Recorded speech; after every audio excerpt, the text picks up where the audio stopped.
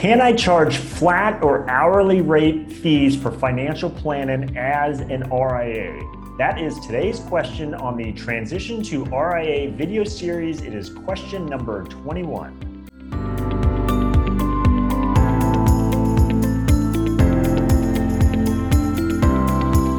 Hi, I'm Brad Wells with Transition to RIA, where I help advisors just like you understand everything there is to know about why and how to transition to the RIA model.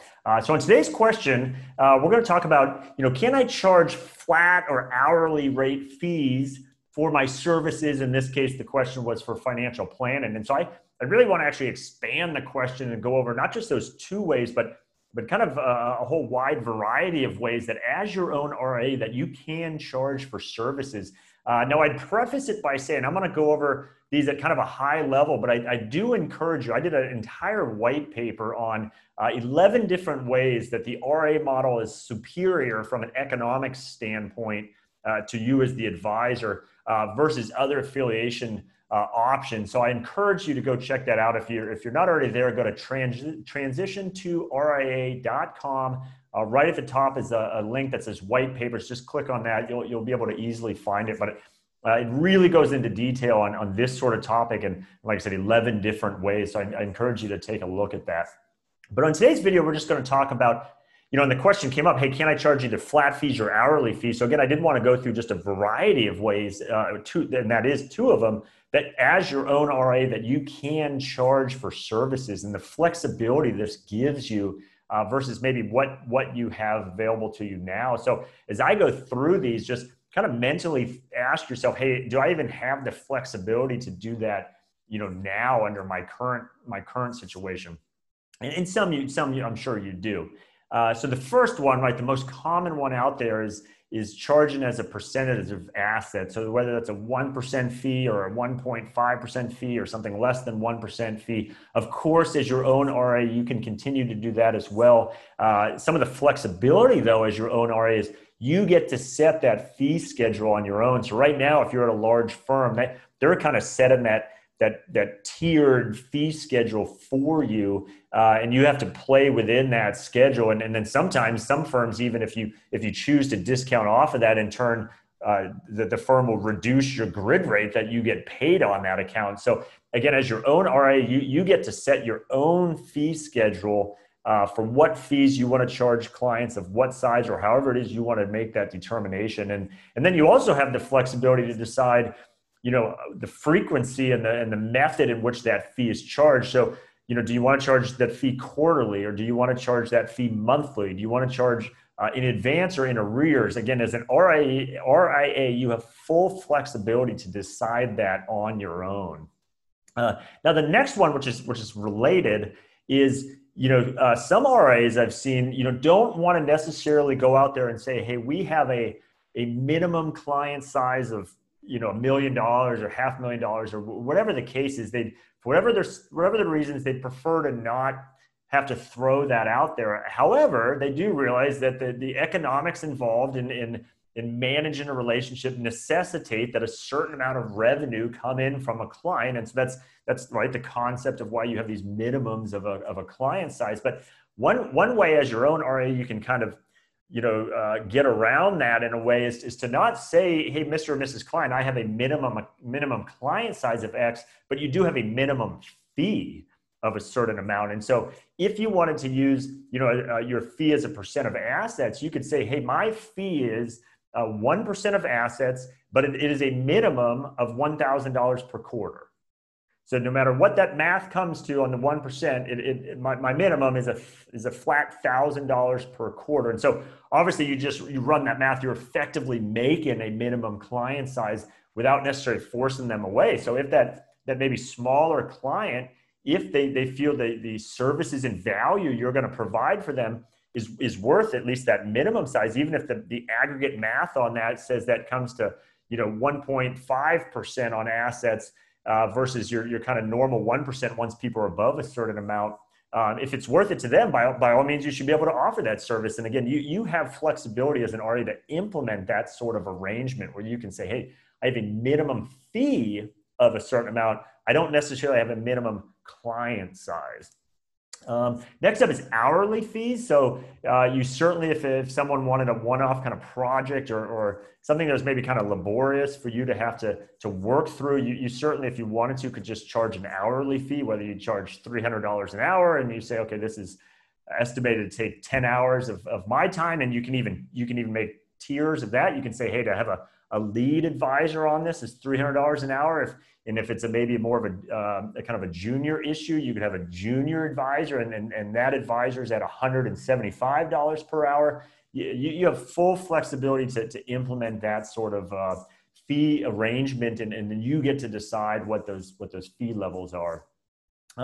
Next up is flat fees. So that's just a flat example. Okay, I will do a financial plan for you for $2,500, or I will help you look at your 401k options and get that implemented and answer all your questions, and I will charge you $400 for that. And you have full flexibility on what kind of service you want to offer for this flat fee, and what that flat fee dollar amount is. And then you also have some flexibility to kind of be creative with this. So I'll give you an example. I know of an RIA that is grown quite well, and so they have I realize it's sometimes harder to implement this sort of thing, but I think it gives them a lot of confidence, and it gives the client a lot of confidence that, wow, this RIA is knows what they're doing, that they charge, I think it's $250 for an initial consultation with a prospective client. So if a prospective client wants to sit down with the lead principal, it's a $250 initial consultation fee. And if a Mr. or Mrs. Client, you become a client of our firm, then we waive that fee, but otherwise it will be $250. And that really helps them kind of, weed out people that are serious or not. That are you willing to pay $250 to come in and have a conversation? And then it maybe helps with that decision of winning their business, that the client might think, okay, I'm already $250 into this. What he's saying sounds great. Why would I want to walk away from the $250? Let's go ahead and do this. And then that will be waived. And so again, that's just one example. But the idea there's the creativity you can have with how you can structure fees. Next up is something that we seem to be seeing more of out there is this retainer or subscription type model and it's kind of a build off of a flat fee where you could charge as your own RA, a monthly fee. You say $150 a month, and I do services of X, Y, and Z, and that's what you provide. Or I charge $2,000 a quarter, and these are the services I provide for that. But it's a reoccurring $2,000 every quarter. So kind of a retainer or subscription, whatever you want to call it, and that's a way to work with smaller clients as well that don't necessarily have a lot of investable assets. That still could use your financial plan and expertise perhaps, and that might one day develop assets and then make it worth your while that you could charge under one of these other mechanisms, but it's a way in the interim to provide that service. And some of you might not have any interest in doing anything like that, but some of you might think, wow, there is a subset of the prospect universe out there I talk to that I simply can't make it work charging a percent of assets, but wow, if they would pay me $200 a month, and yeah, that's maybe scaled down service level than what this advisor over here that's effectively paying me, client that's effectively paying me $10,000 a year. That's fine. Just you lay out your services and here's how much it costs. And there's perhaps clients or prospective clients out there that would be willing to pay that. And then the last one that I'll mention is just your ability to go out there and advise on assets held elsewhere, not immediately under your management or in custody at the firm you're at. So whether that's someone has, again, a workplace 401k and they want advice on that and they have no idea what to do, they don't know what these mutual funds are, what should I do? And you can charge a fee and say, okay, I will bring in your statements, we'll look at this, and I will charge you, whatever dollar amount and help you with that. And maybe once a year we revisit it. Of course, you could also go out and work with 401ks at that plan level, working with companies there locally to you perhaps, and so hey, you need some better help there at the plan level. Another way you can charge for your services as well.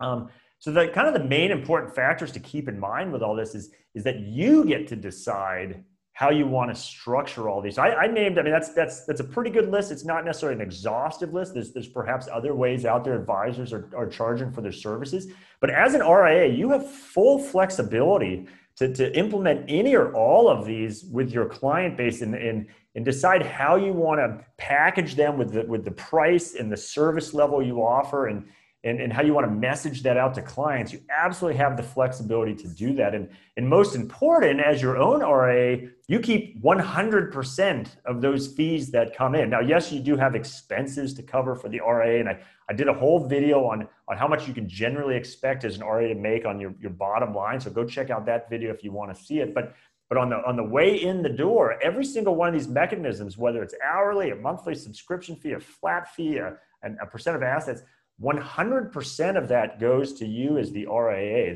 The custodian you're using or any other vendor you're using doesn't take a haircut on that or kind of a grid payout on that.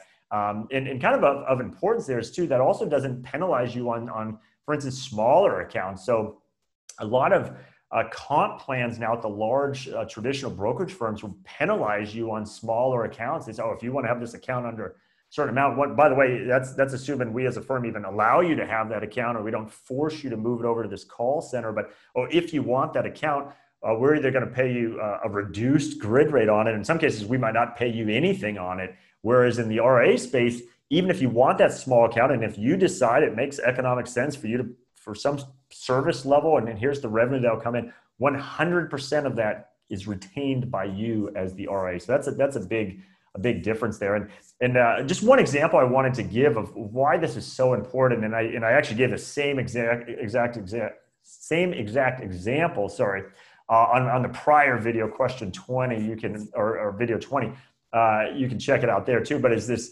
concept, some of you have heard about it before, of Henry's. It's an acronym, Henry, and it stands for high earning, not rich yet. And so the classic example of that is the doctor, the freshly minted doctor that has finished medical school, has finished residency. They're now out there working full time, and they're making a very good income they're earning a lot of money. But because they're at that stage in their life, they don't yet have a lot of investable assets just yet. But considering their earning level, their income level, there's every reason to believe they will grow into potentially a very good client. And so the challenge is on face value. I mean, that doctor might have $40,000 total of investable assets, maybe even less. And so a lot of you, unfortunately, might be at a firm now that if you try to come in with a client right at face value is $40,000.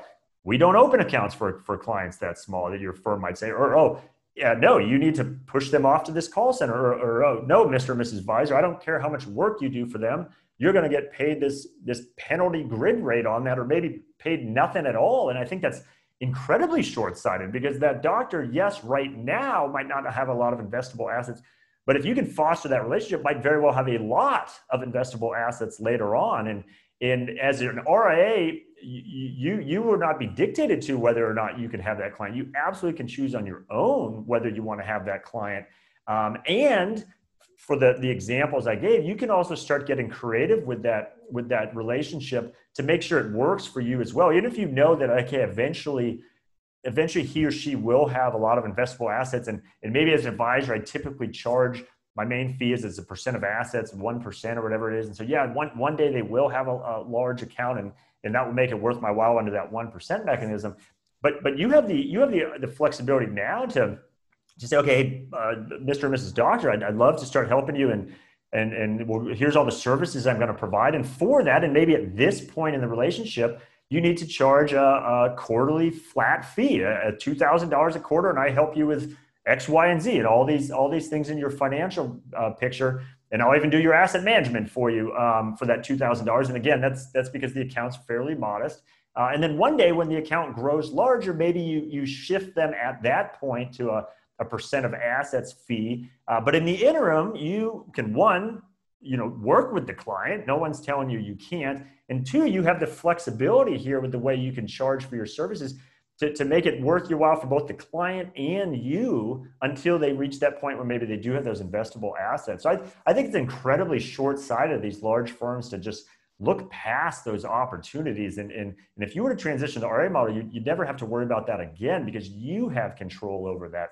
And so the parting shot I'd just leave you with is to think these through and just think through, okay, if you were to start your own RIA, what might of these different or fee service levels might you put in place that you either currently are unaware of, or you're currently not allowed to, or perhaps the economics just don't currently make sense because if you were to do it, the firm would take X% of it, and so it just no longer makes sense to do. But as your own RA, if you had those handcuffs removed and you had all this flexibility and options and you kept 100% of that fee, I challenge you to think through, what would I do? What sort of clients could I work with? And what additional services could I offer because I can charge for them? And that's one of the real benefits of the RA model is that flexibility you have. So I really challenge you to think that through.